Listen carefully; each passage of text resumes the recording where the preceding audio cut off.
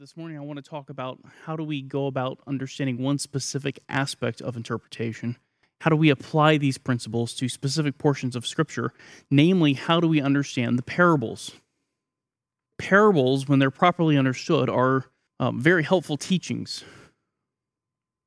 But if we don't understand them correctly, if we don't apply the principles of interpretation to them correctly, we can come up with some really incorrect views of the parables, and they can become a source of tremendous confusion and even serious error.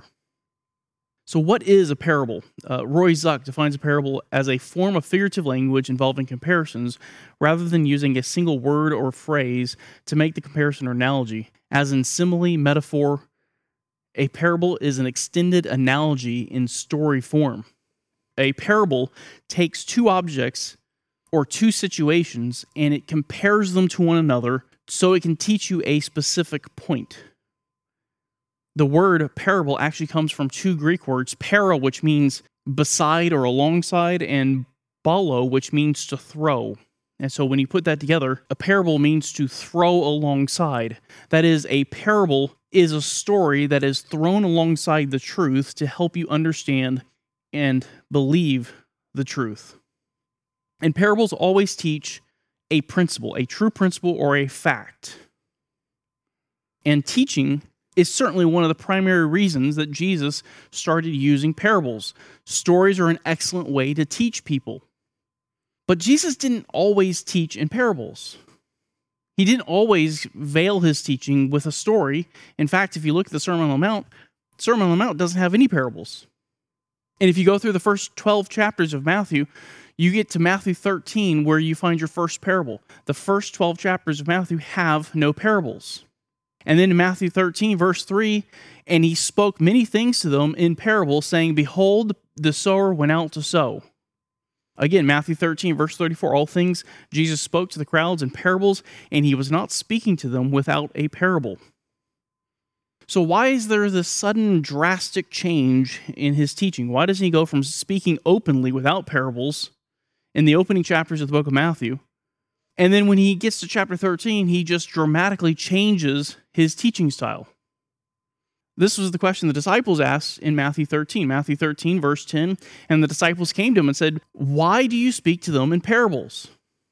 And Jesus then explains that he was using parables to let them hear without hearing, that they would see without actually seeing, that ultimately that they would not come to believe. This was an act of divine judgment. It was judgment on the nation of Israel. In chapter 12, the nation of Israel rejected their Messiah.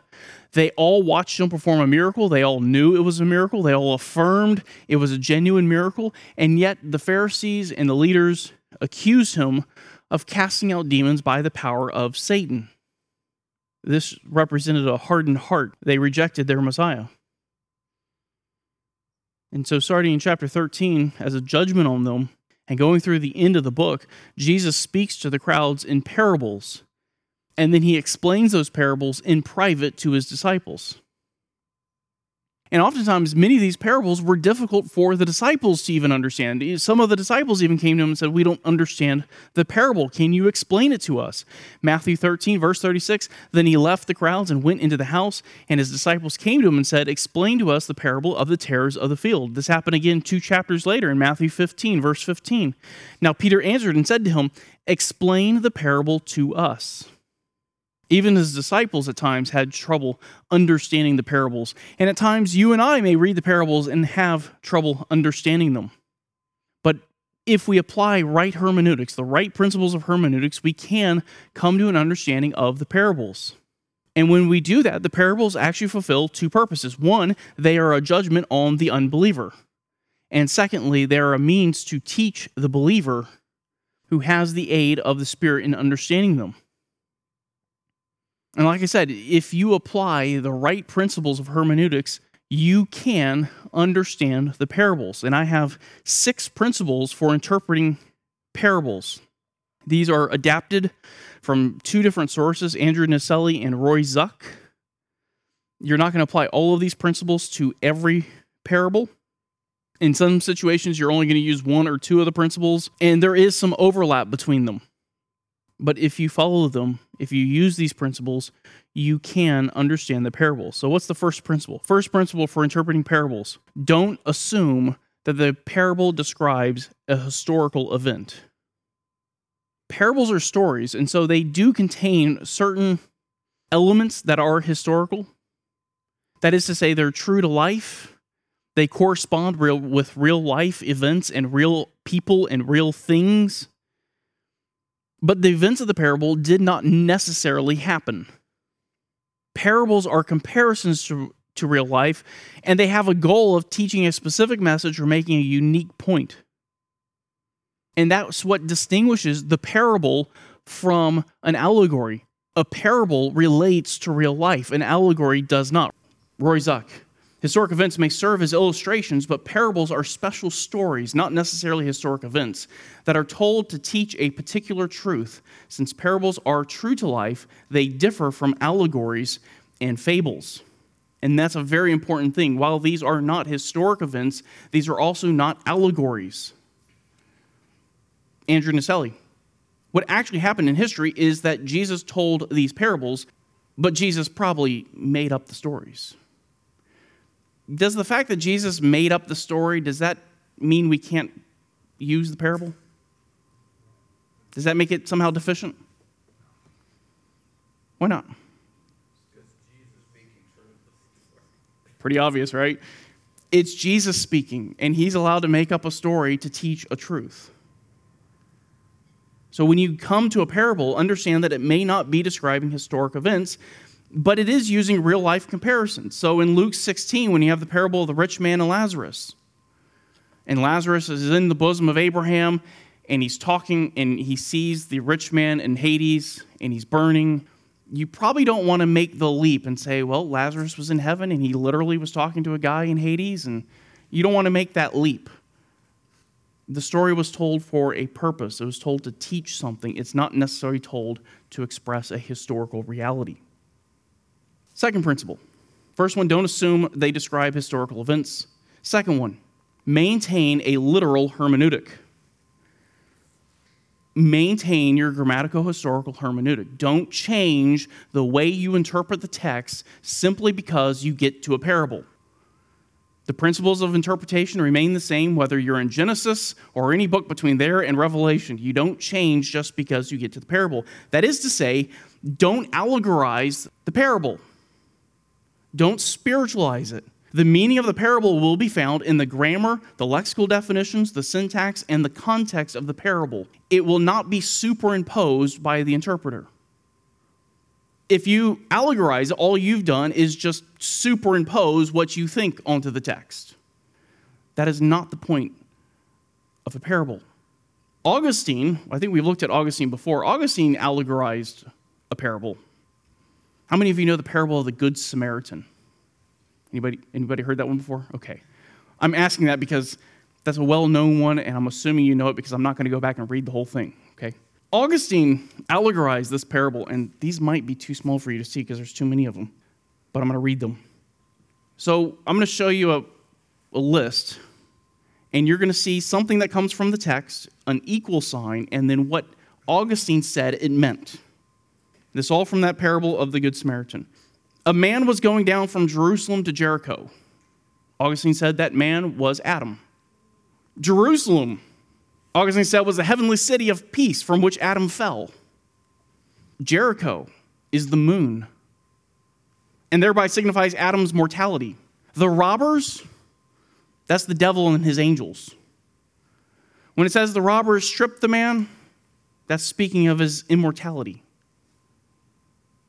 When they beat him, that's talking about persuading him to sin. When the text says they left him half dead, Augustine said that saying, as a man he lives, but he died spiritually, therefore he's half dead. The priest and the Levite, that's the priesthood and the ministry of the Old Testament. The Samaritan is said to mean a guardian, therefore Christ himself is the Samaritan. When it says he bandaged his wounds, that's talking about the binding, the restraint of sin. When it talks about oil, that's comfort of good hope. Wine is an exhortation to work with a fervent spirit. The donkey is a beast. Ergo, the flesh of Christ's incarnation. The inn is the church. The next day refers to the day after the resurrection. 2 silver coins is the promise of his life and the life to come. And the innkeeper is Paul. Where did he get that? Where did he get any of that? Andrew Naselli commented on this. That's creative, but it's definitely not what Jesus meant. In fact, I had like 3 different books. All 3 of them reference this. Gordon Fee and Douglas Stewart, as a novel and interesting as all of this may be, one can be sure that it is not what Jesus intended. Roy Zuck, obviously this is a clear case of eisegesis, reading into Scripture something that is not there. Exactly. If you allegorize the text, you make the parable meaningless. Because I can go back to that list and I can change any one of those meanings, and he has no way to tell me I'm wrong. You do not abandon a grammatical-historical hermeneutic when studying the parables. You read it according to its normal meaning. And that's where the truth will be revealed. That's where you will see what the text means, and you will get to the principle. The parables are stories told in normal language, and they make comparisons to real life events, activities, and behaviors. To allegorize it is to miss the point completely. And they use those comparisons to teach definite and real spiritual truth and spiritual realities. That truth is not revealed mystically. It's not revealed spiritually or magically. It's simply taught through the story. And if you allegorize the parable, you lose the meaning of the parable. Yes? When you allegorize the text, I don't think you need to do that, because the meaning actually doesn't come from the text. He was asking if Augustine ever went back and explained how that fits in the passage. And when you allegorize it, you don't have to explain that. Your meaning that you derived didn't come from the text to begin with. He was a big proponent of the allegorical method, and he's one of the main reasons why we have so many people who embrace an allegorical method. Third principle, seek a single main point. Now, that's not to say that parables won't have subpoints. That's not to say that parables won't have multiple points of application where you can apply it. We'll discuss application next week. Every passage has one meaning, but the implications of that passage are endless, and they can be applied in a multitude of ways. And that's true for parables. You can go to a parable, and its main point is one thing, but it can be applied in so many different ways. But when you're studying the parables, when you're interpreting parables, you want to find what is the one main idea of the parable. And you want to keep the main point the main thing. And don't lose sight of that main idea. Every parable is going to have one overriding purpose and point that the author is trying to make. One big truth he wants to get across. And generally, you should be able to summarize what he's saying, his main point, in one sentence. If you can't say it in one sentence, you probably don't know what the parable's talking about yet. It should be a very simple, straightforward idea. And all of the details that you find in the parable, all of the elements of the parable, the people, the things that are discussed, the events that discuss, all of that is intended to point back to that main idea and to help you get to the idea. So when you go to a parable, there's one question you really want to ask. What is the big idea of this parable? I'm not looking for 20 ideas. I'm looking for just one. He's thrown this story alongside a truth, and I need to know what that truth is. What is it he's trying to get me to understand? Sometimes Jesus will actually tell you the purpose of a parable. He just flat out tells you. This happened in Luke 15 with the parable of the lost sheep. We'll come back to Luke 15 a couple times today. Luke 15, verse 4. What a man among you, if he has 100 sheep and has lost one of them, does not leave the 99 in open pasture and go after the one which is lost until he finds it. This is the parable. The shepherd has 100 sheep. One of them runs off. So the shepherd leaves the 99 and he goes out and he finds the one. And when he finds it, Luke 15, verse 5, And when he has found it, he lays it on his shoulders, rejoicing. When the sheep is found, the shepherd picks the sheep up, puts the sheep on his shoulders, and carries the sheep home. And there are people who have tried to allegorize this idea that the sheep is carried on the shoulders. It's just a story. You know what it means when he says that he put the sheep on his shoulders and carried him home? He put the sheep on his shoulders and carried him home. That's what it means. That's all it means. Those elements are just there to help you understand the story. And he returns home rejoicing. Why is he rejoicing? Luke 15, verse 6. And when he comes home, he calls together his friends and his neighbors, saying to them, "Rejoice with me, for I have found my sheep which was lost." I found something that's precious and valuable to me that was lost. And I have now found it and brought it home. And now the only logical thing for you to do is to rejoice with me. I am rejoicing because I found my sheep.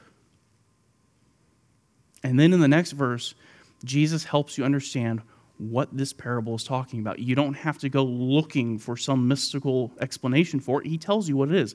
Luke 15, verse 7, I tell you that in the same way there will be more joy in heaven over one sinner who repents than over 99 righteous persons who need no repentance. Notice the beginning of that, he starts off in the same way. And there he is. He's laying the story alongside the truth he's about to tell you. In the same way. There's the comparison. Like a shepherd who finds a lost sheep and rejoices. When a sinner repents and turns from their sin and comes to Christ, they were lost, they've come to Christ, they are now found, and all of heaven rejoices and celebrates that this person has come to repentance. Notice all of the elements here are real objects. He's referring to real sheep, to real shepherds. He's talking about what real shepherds actually do. He's talking about what real sheep actually do. Real sheep run off and shepherds go find them. None of these are spiritual things. These are all real. This is not an allegory. And if you turn the sheep and the shepherds into something other than sheep and shepherds, the parable makes no sense. And you cannot connect it to verse 7. Because now it makes no sense. It would be utterly confusing. It's because these are real objects. It's because we understand sheep and shepherds that this parable makes any sense to us. That we can understand it. And we can relate the individual elements of this parable to a spiritual reality. The shepherd in this scenario, in this parable, who is the shepherd in this scenario? Christ? Jesus? The one lost sheep. Who's the one lost sheep? The sinner, right? The repentant sinner who comes back. All right, here's a tricky question. Who are the 99 sheep? We're going to come, I don't know who said that. That was good. We're going to get back to that. The Pharisees are a big part of this. We'll come back to that. Somebody that didn't need to repent. Yes. These are the 99 who saw no need for repentance. But this is a good time to point something out. Is that how we normally think about sheep in the Bible? Sheep refer to unrepentant unbelievers? Nope. Normally, when you hear sheep, you think believer. And this is something you need to think about when you're looking at parables. Parables function independently. They might be strung together, like we see in Luke 15, where you have multiple parables that are all kind of giving the same message. But they function independently. That is, don't bring metaphoric meanings into the parable from other passages or from other parables. This parable functions alone. You can't go grab Psalm 23, the Lord is my shepherd, and say, look, the Lord's talking about being a shepherd, ergo, the sheep here must be believers. That doesn't work. You can't go to John 10 and say, well, the sheep in John 10 are believers, ergo. No. This parable functions independently, and it defines its own terms. And when it uses sheep, the 99 here are unbelievers, and the only believer here is the one that was found. Everybody follow me? That's a great question, and that's one of those good interpreters. I don't know if you heard her. She said, well, if these are unbelievers, the 99 are unbelievers, why does he bring that one sheep back to the flock? He doesn't actually. Yes, ma'am. Yeah. I would say that the context of this is going to matter, and we're going to talk about context in a few minutes that'll answer that question. The context here is of sinners coming to Christ. Right. The word righteous there is referring to people who believe themselves to be righteous and therefore have no need to repent. They don't see their own need to repent. Yes, sir. Yeah. We need to be careful not to argue with the parable. The parable is an isolated story that's intended to teach one point. And if we go and try to trace out all the possible nuances of shepherd and sheep, you're going to miss the point of the parable, right? He's not trying to explain the function of a sheep and a shepherd. He's not trying to tell you how to be a good shepherd. This is intending to teach one point. And the one point he's trying to teach is that when someone repents, there should be rejoicing. All of heaven rejoices. Why aren't the Pharisees rejoicing? We'll come back to that idea in just a minute. The context is very important here. And we're going to look at the context of all of Luke 15 here, because we're going to end on the prodigal son. In Luke 15, the individual characteristics of the parable relate to people you can identify. Other times, individual parts of the parable have no specific significance, which means here you can say, well, this is Jesus, that's the unbelievers, that's a believer. Other times, you can't do that. The parable of the sower, Jesus identifies the various soils, and he relates them to people, right? But in other parables, the individual characters, the individual elements of the parable are only included so you can understand the story, so the story can be told. This happens in Luke 18, the parable of the unrighteous judge. Luke 18, verse 1, now he was telling them a parable to show that at all times they ought to pray and to not lose heart. Verse 1 kind of acts as a summary statement, and it explains how the parable applies to the reader. And in this parable, a woman goes to an unrighteous judge and says, give me legal protection from my enemies, from my opponents. And the judge is like, yeah, rather not. And he kind of dismisses her and says, nope, I'm not going to do it. And she keeps going back to him over and over and over and over. And finally, the unrighteous judge says, you know what? I'm going to give her what she's asking for just because she won't leave me alone. It's the squeaky wheel gets the grease. And then Jesus here explains what the parable means in verses 7 and 8. Now will God not bring about justice for his elect who cry to him day and night, and will he delay long over them? I tell you that he will bring about justice for them quickly. However, when the Son of Man comes, will he find that faith on the earth? Notice Jesus does not attach special significance to each part of the parable. The individual elements of the parable are just there to tell you the story. The widow, the city, the legal protection, her opponent, the unrighteous judge. These are all depicted as real-life figures, but there is no significant meaning attached to each of them. The focus of the parable is not on identifying the individual significance of each part of the parable, but the meaning of the parable, the meaning of the comparison as a whole. What's the whole picture trying to be given? We are to pray to God like the woman went to the judge. And if you try to attach individual significance to it, you end up saying that the unrighteous judge is God. Probably not a good idea. Don't want to do that. You are to pray like the woman went to the judge, to have enough faith to go and pray, not get the answer you're looking for, and to continue going back over and over and over and over, believing eventually if I keep praying, he will answer. He will give me what I need.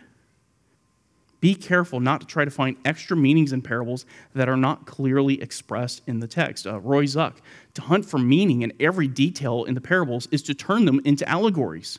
An allegory is a story in which every element or almost every element has some meaning. Not every element in a parable always has some significant meaning. Andrew Naselli, the details are there to help the story, to give the story a life. Parables are not allegories like John Bunyan's The Pilgrim's Progress. In Pilgrim's Progress, every person has a name, and that name tells you something. It represents something. Every city, everything has a meaning to it. That's not what the parables do. So when you're doing this, seek a single meaning, seek the main point of the parable. Fourth principle, understand the context. Now, we've had several weeks on understanding context. And you want to do the same thing here when you're talking about parables. Both the historical and literary context matter. Historical context here refers to understanding the parables in the historical settings in which the parable is given. What was going on at the time when Jesus told the parable? He told that parable for a specific reason, and the circumstances that parable shows up in will explain that reason. The parable that we just looked at in Luke 15, the parable of the prodigal son, we're going to talk about that here in a minute, but I want to give you the historic context of that. In Luke 15, the parable of the prodigal son begins, Luke 15, verse 11. The historical context of that parable is Luke 15, verses 1 and 2. If all you do is open up your Bible to the prodigal son and start reading, you're going to come to a different interpretation of that passage. Luke 15, verse 1. And by the way, this is also the context for the parable we just discussed with the lost sheep. Now all the tax collectors and sinners were coming near him to listen to him. And both the Pharisees and the scribes were grumbling, saying, "This man receives sinners and eats with them." Jesus has sinners coming to him. They're coming to hear the gospel. They're coming to hear from the one person who can actually do something about their sin. And you would think that the religious leaders would be the first people in the world to be happy about it.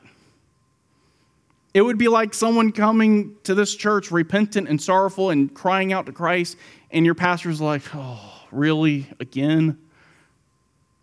You'd be like, "I'm going to go find a new church." You shouldn't be upset by this. It seems like these people are coming to be converted. And instead of celebrating, the Pharisees are becoming upset and angry. And they're getting mad because other people are finding salvation. And their hard-heartedness provokes a righteous anger in Jesus. And the parables that follow, including the parable of the lost sheep, is a response to this anger. One writer said that the parables of Jesus were weapons of warfare that Jesus used to go after his adversaries. He would use the parables to go after the Pharisees without saying, "I'm going after the Pharisees." But oftentimes you'll find out that the Pharisees get very upset when he does it because they know who he's talking to. And that's kind of the case here. This parable comes right after Luke mentions the anger of the Pharisees. And in fact, the parable we just looked at of the lost sheep, Luke 15, verse 3, "So he told them this parable, saying." The parable of the lost sheep comes right on the heels of him pointing out that the Pharisees are mad that people are getting saved. And this verse begins with a logical conjunction that connects it back to what the Pharisees were doing. And the parable of the lost sheep is Jesus' response to the Pharisees and their anger. Let me remind you a couple of the elements here that I didn't really point out in this. The first is a statement that's going to be repeated multiple times. Let's go back, Luke 15, verse 6. This is the parable of the lost sheep. And when he comes, he calls together his friends and his neighbors, saying to them, "Rejoice with me, for I have found my sheep which was lost." I want you to note, I have found which was lost. Those two ideas are going to be repeated all the way through Luke 15. And whenever you see things repeated, you want to pay attention because the author's trying to get your attention. He's trying to get you to notice what he's repeating.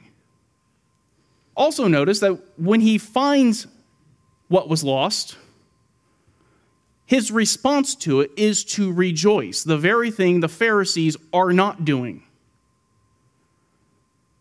And that pattern will continue in the parables that follow. Someone or something is lost, then it is found, and everyone rejoices. And that pattern holds true here for this parable. We looked at verse 7 a minute ago. The sinner is lost, he's living in sin, then he is found, that is, he repents, and everyone in heaven rejoices.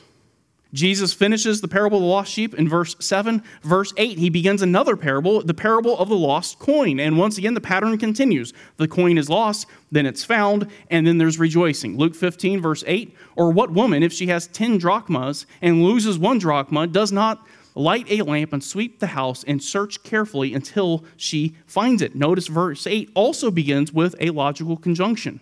Or, I've given you one example, here's another one. Or what woman? The woman here is not identified. This isn't a specific woman. It can literally be any woman. This is axiomatic. It's just common sense. If you lose something that's valuable, you go back and you look for it. Here, she loses a drachma. Now, if you look that up, a drachma can vary in its value depending on the location and the time, kind of like the US dollar varies in its value depending on time and location. However, this wasn't a small amount of money. This was a significant amount of money. In most cases, it would buy a whole sheep, or it would pay 1/5 the price of an ox. And even today, buying 1/5 of the price of an ox, pretty good amount of money. When she lost it, you can imagine she was rather eager to find her money. And just like in the previous parable, she begins a search, and she goes looking for the drachma. And she eventually finds it. Luke 15, verse 9, and when she found it, she calls together her friends and neighbors, saying, "Rejoice with me, for I have found the drachma which I had lost." She finds what is lost, and she then rejoices with her friends and her neighbors. "I have found the coin which I had lost." Notice she didn't rejoice over the other 9 which she already had. Just like the shepherd did not rejoice over the 99 sheep. She rejoices over the one that was lost but is now found. Not only her, but her friends and her neighbors also rejoice with her. These parables present the picture that the natural and logical response to finding something of value that was lost is to rejoice. Jesus then explains the main point of this parable. Luke 15, verse 10, in the same way, I tell you, there is joy in the presence of the angels of God over one sinner who repents. Just like the woman rejoiced over finding the lost drachma, everyone should rejoice over a sinner repenting. It's just the natural, logical thing for you to do. And there is something very wrong with the Pharisees when they don't rejoice. Everyone in heaven rejoices, everyone on earth should rejoice. And it was in that context that we now get to the parable of the prodigal son. What's the context? The Pharisees and scribes do not follow the logical and expected response of rejoicing when a sinner repents. They get angry. 2 parables are given before the parable of the prodigal son, both of which contain the same elements. Someone or something is lost of value, it's found, and everyone rejoices. And the parable of the prodigal son begins in Luke 15, verse 11. And he said, a man had 2 sons. The verse again begins with a logical conjunction back to what happened before. He's linking these 3 parables together. And I'm not going to go through this entire parable, but we are discussing historical context here. And that includes not only what is occurring when the parables are given, which we've just looked at, it also includes the historical elements within the parable. Now, the parable of the prodigal son, he has 2 sons. One runs off into sin, ends up living in a pig pen, comes back, repents, and his father celebrates his return. Right? Because these are stories, the various aspects of the story are real historical items, and they're actually helpful in understanding the story. For example, the son's request in verse 12, and the younger of them said to his father, "Father, give me the share of the estate that falls to me." So he, the father, divided his wealth between them. How do you think that request was understood by the father? Dead? Yeah. Yeah. This is like wishing, "Dad, I wish you would just die so I can get some money." That would not have gone over real well. It's not exactly a compliment to his father, and it really shows his cruelty to his father. And this is a grievous offense to his dad. Verse 16, he's living in the pig pen, he's eating pig slop. That also would have been extremely offensive to a Jew. Certainly would have made him unclean. Both of those are historical elements that help you understand what's going on in the passage. Another one is found in verse 20. So he rose up and came to his father. But while he was still a long way off, his father saw him and felt compassion and ran and embraced him and kissed him. And here, what's historically relevant is the fact that he ran to his son. In that day, dignified Middle Eastern men did not run. Moses Silva. When we read about the father running to meet his younger son, we view that merely as an expression of joy. In the Middle East, however, particularly in rural areas, a mature man is expected always to walk slowly with dignity. It is likely that the father in the parable runs to protect the son from children in the town who might decide to meet him with stones. In doing so, however, the father humbles himself and becomes a powerful picture of the God of grace, a God who would humble himself for the benefit of another. Without the historical context, you don't get to see the beauty of what happened. The historical context brings vividness and clarity to the picture. After the son returns, the father celebrates by killing the fatted calf. And this is where the older son says, you know what, my brother's returned. I'm going to go celebrate with him. No, the older son becomes angry and goes to his father and says, look, you're killing the fatted calf for him. You haven't even killed a goat for me so I can have a party with my buddies. And here's this guy who squandered your wealth, and you kill a fatted calf for him? I want you to see how this parable closes with the father's response. Luke 15, verse 31, and he said to him, child, you are always with me, and all that is mine is yours. But we had to celebrate and rejoice, for this brother of yours was dead and is alive, and was lost and has been found.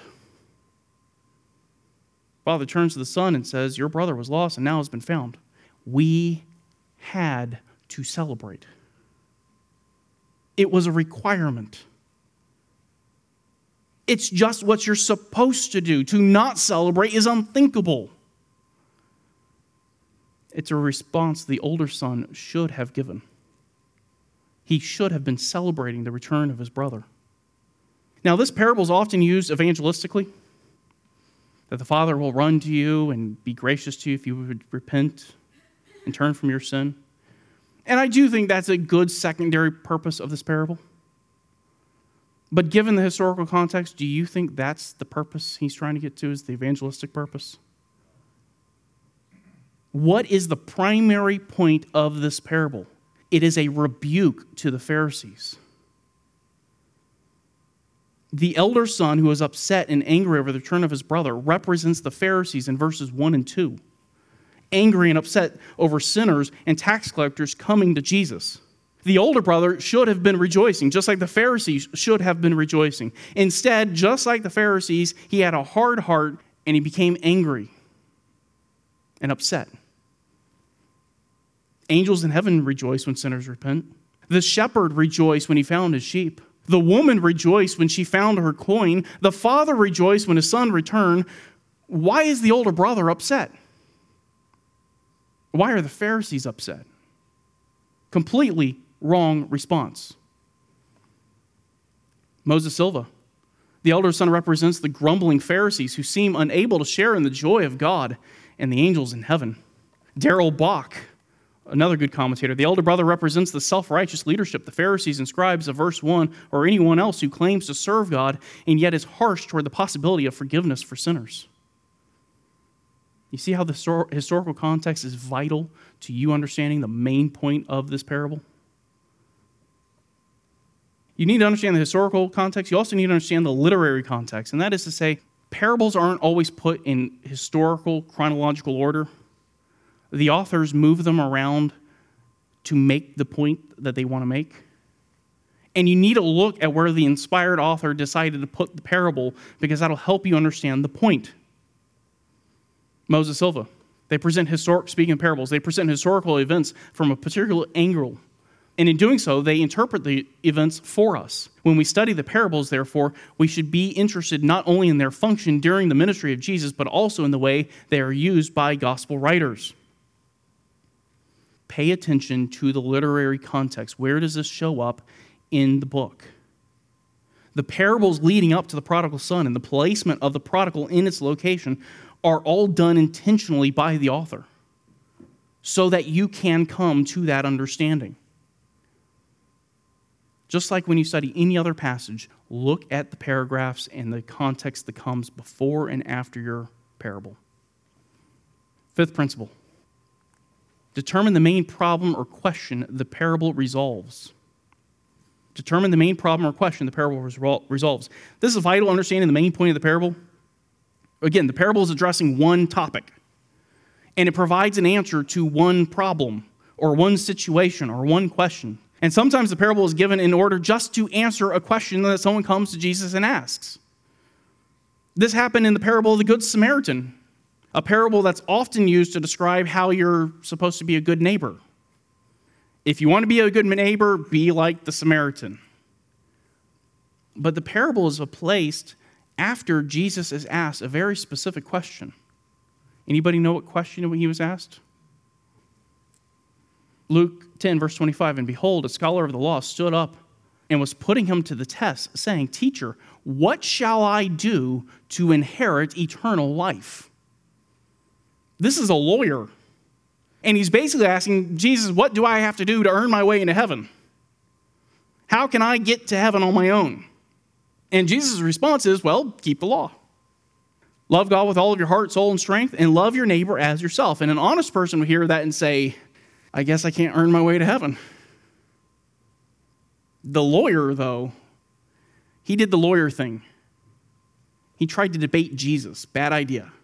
Luke 10, verse 29. But wishing to justify himself, he said to Jesus, and who is my neighbor? Well, if I'm supposed to love my neighbor as myself, and that's how I get to heaven, now Jesus, define for me who my neighbor is, and I'll go love that person. You see how he's trying to circumvent the law? He's asking that because he understands he doesn't love others like himself. He can't live up to the law. If he understood salvation, he would have admitted his guilt and begged for forgiveness because he realized he can do neither. He cannot love God as he should, and he certainly does not love others as he should. And his question, who is my neighbor, is an attempt to evade the inevitable conclusion that he is, on his own, lost. He's doomed. And so Jesus now gives him a parable of the Good Samaritan to demonstrate to the lawyer that he can't do it. He can't love his neighbor like he should. And this parable pictures a Samaritan, someone the Jews hated, by the way, showing godly love to another in need. And he didn't just show love to him in the sense of, oh, let me help you up after you've been beaten and robbed. He took him to an inn. He bandaged his wounds. He provided money for him. He paid the innkeeper, and then he told the innkeeper, you let him stay here as long as he needs. Don't charge him a dime. Take care of all of his expenses, and I will pay you back in full when I return. That's like, here's a blank check. Just fill it in. I'm going to sign it for you. Just fill it in with the cost, and I'll cover it. He loved that man. And after explaining the parable, Jesus ends the parable by turning to the question back. That question, who is my neighbor? And he turns it back on the lawyer. Luke 10, verse 36 and 37. Which of these three do you think proved to be a neighbor to the man who fell into the robber's hands? And he, the lawyer, said, the one who showed mercy toward him. Then Jesus said to him, go and do the same. Go show that kind of love to every person in every situation all the time, and do it perfectly. Then you can have eternal life. That's an impossible task. John MacArthur. The idea is that only by continuously perfectly loving God and every neighbor on every occasion, even the worst enemy, could the scribe satisfy the first and second commandments and obtain eternal life. Obviously, Christ's point is that neither the scribe nor anyone else is capable of such love. The only proper response was for him to acknowledge his inability to save himself and plead with God for mercy and forgiveness. This parable was intended to answer a question. That's the problem it's here to resolve. And it's not an issue of how do you treat your neighbor, it's an issue of how do you get to heaven.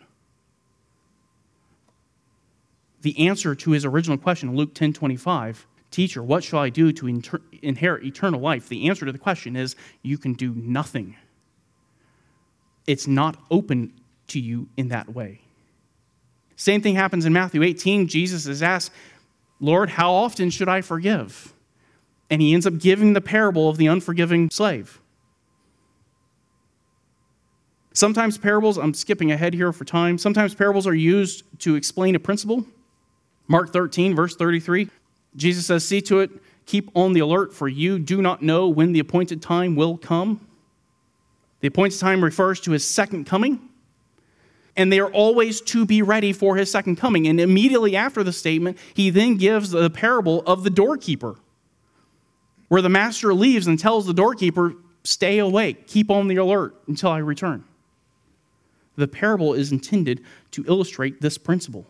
You don't know when Jesus is coming back.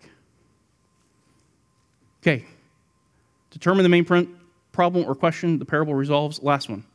This will be quick. Apply the main point to your own context. We'll talk about application next week, so this isn't going to be a long discussion. Application always comes after you have determined what it means. Sometimes we open up the Bible and we try to get to application right off the bat, and we don't want to do the hard work of studying the text. But if you do that, you end up applying the wrong principle to your life, and you end up disobeying God because you're following something other than the Bible. Once you understand what the main point is, you take that main point of the parable and apply it to your own life. So take the parable of the unforgiving servant, the unforgiving slave. He's forgiven this massive debt, and then he goes and he chokes out somebody else because they won't pay him back and throws the guy in prison. The point of the parable is what? You are to forgive the way you have been forgiven. You are to forgive graciously, unceasingly, abundantly, and always forgive. That's what you're supposed to do. Now, is that something you can apply to your life? Nice and simple, right? It's not an easy thing to apply, but you can apply that. The parable of the prodigal son. Can you apply that principle to your life? Yeah. I should be rejoicing when others come to salvation. If I'm not, there's something wrong with my heart. All right. Any questions? Yeah, that's a great point. She said that Jesus is making you see who you really are. And these parables are a great way to do that because they're so real to life. They talk about real life situations that everybody understands. Excellent example, yeah. The parable that Nathan tells David after David sinned, and he confronts David and said, you are the man. He tells him a parable to help him illustrate it. And David convicts himself and says, that man should die. And Nathan's like, that's you. And so, yeah, all the parables do call for a response. And so you have to get to the application part of this. You have to get to the point where you say, I can't just be a hearer of the word. I need to be a doer.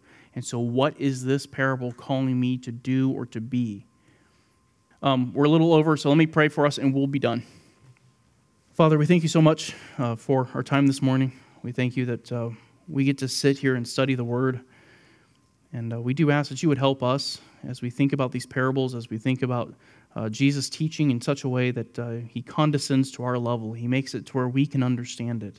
That's not to say we don't have to work hard for the understanding, but it is understandable. It is clear. And when we come to an understanding of these parables, it is so convicting and so helpful. And we ask that you would help us to be doers of the word and not just hearers only. And we ask this in Christ's name. Amen.